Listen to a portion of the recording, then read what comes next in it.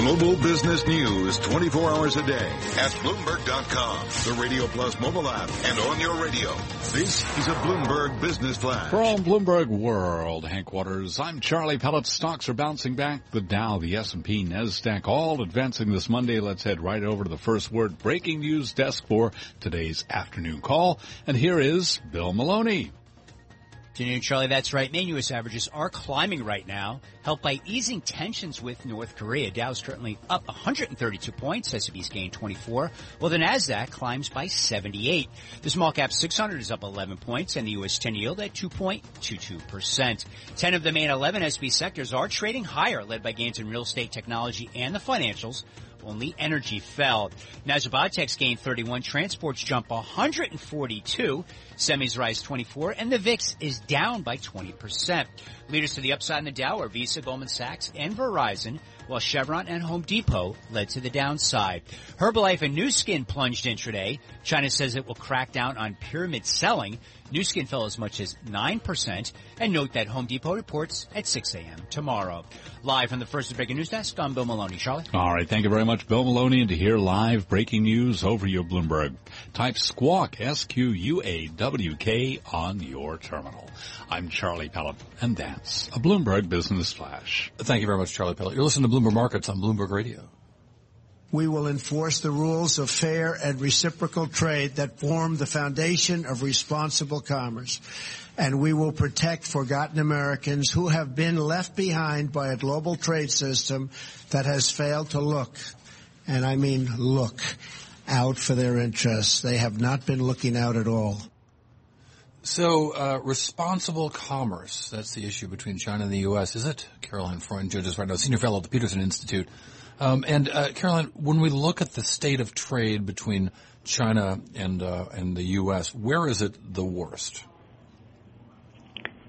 It's the worst in industries that involve high technology, whether it's electric vehicles, information technology, telecoms, some types of finance. And this is what this investigation or potential investigation is really about, is China trying to take some of U.S. proprietary technology. Well, is that what's happening? Well, what's happening is, in order to do business in China, in certain industries, you have to do things like have a joint venture. And in some industries, your joint venture partner ends up being a state-owned company.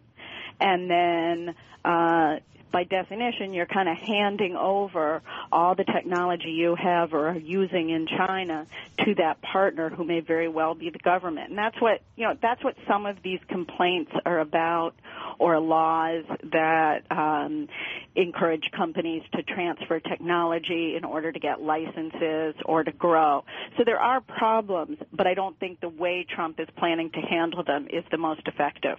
Well, what is the way he plans to handle them? Because these partnerships with China seem to be a line in the sand there. It doesn't seem to any way to do technology business without having that kind of partnership in China. We've seen some companies decide not to do it at all.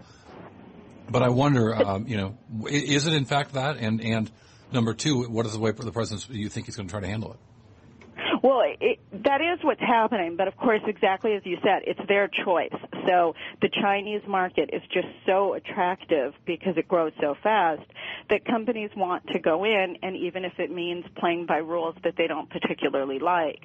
The problem is that, and companies do grumble about them, but to go and say, okay, we're going to investigate this and potentially put tariffs on China or change our investment rules for Chinese firms won't help. It'll just put U.S. companies at a disadvantage relative to foreign companies from other countries doing business in China.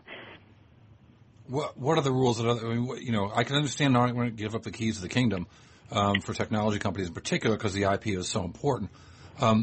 What are other countries doing? Are they just sort of knuckling into whatever the Chinese rules are, trying to get a leg up on U.S. industry? They're doing what U.S. companies are doing. They're going in when it's worth their while, and sometimes they decide, okay, I really want to protect that technology, so instead I'm just not gonna go into China.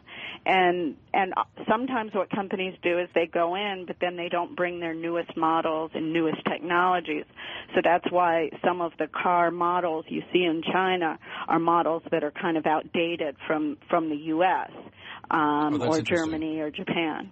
That's interesting. Yeah. So we see Ford, they're focused on sort of certain kinds of cars, and in China, it didn't occur to me that they're the crummy ones or the older ones, or not the crummy, but at least not the cutting edge. Yeah, so sometimes it hurts China that they have these rules, and China should really change the rules. But this idea of punitive tariffs just isn't an effective way, because one thing we've seen with China is that when we do put tariffs on China, they tend to retaliate in kind, and so that will hurt American businesses. They can also crack down on American businesses operating in China. So I think a much better way to approach this is what we had been doing before, which is through trade agreements, where we start to write new trade agreements that have the kind of stricter rules on things like intellectual property, investment, services trade that we'd like to see. Doesn't sound as tough, though. Well, it is in a way, because imagine if the U.S., Europe, and Japan all had some sort of trade agreements with each other, allowing free trade. Then China is discriminated against in the three major markets they want to be in. So what you're really talking about is some sort of like partnership that would go across like the Pacific Rim, that would be sort of like a trans-Pacific partnership. Oh, wait, we tried that. Oh, we have that. Well, isn't that what that was supposed to do? That was exactly the real purpose of the Trans-Pacific Partnership Agreement, was to write the rules that we eventually would like to see China abide by. And keep in mind, we're also negotiating and still negotiating the Transatlantic Trade and Investment Partnership with the European Union, so a U.S.-EU agreement. Now imagine we get that agreement and we had the Trans-Pacific Partnership, and both of these agreements have really strict rules, and China's locked out. So U.S. companies would have access to European markets in a way that Chinese companies don't. U.S. companies would have access to Japanese markets in a way Chinese wouldn't, and vice versa. Then they'd want to be part of this, and eventually would be more likely to abide by our rules. Essentially wanted to create greener grass, so the grass would be greener on the other side. Caroline Freund, great stuff. Really appreciate your time. Senior Fellow at the Peterson Institute, joining us on the phone. You're listening to Bloomberg Markets on Bloomberg Radio. This is Bloomberg.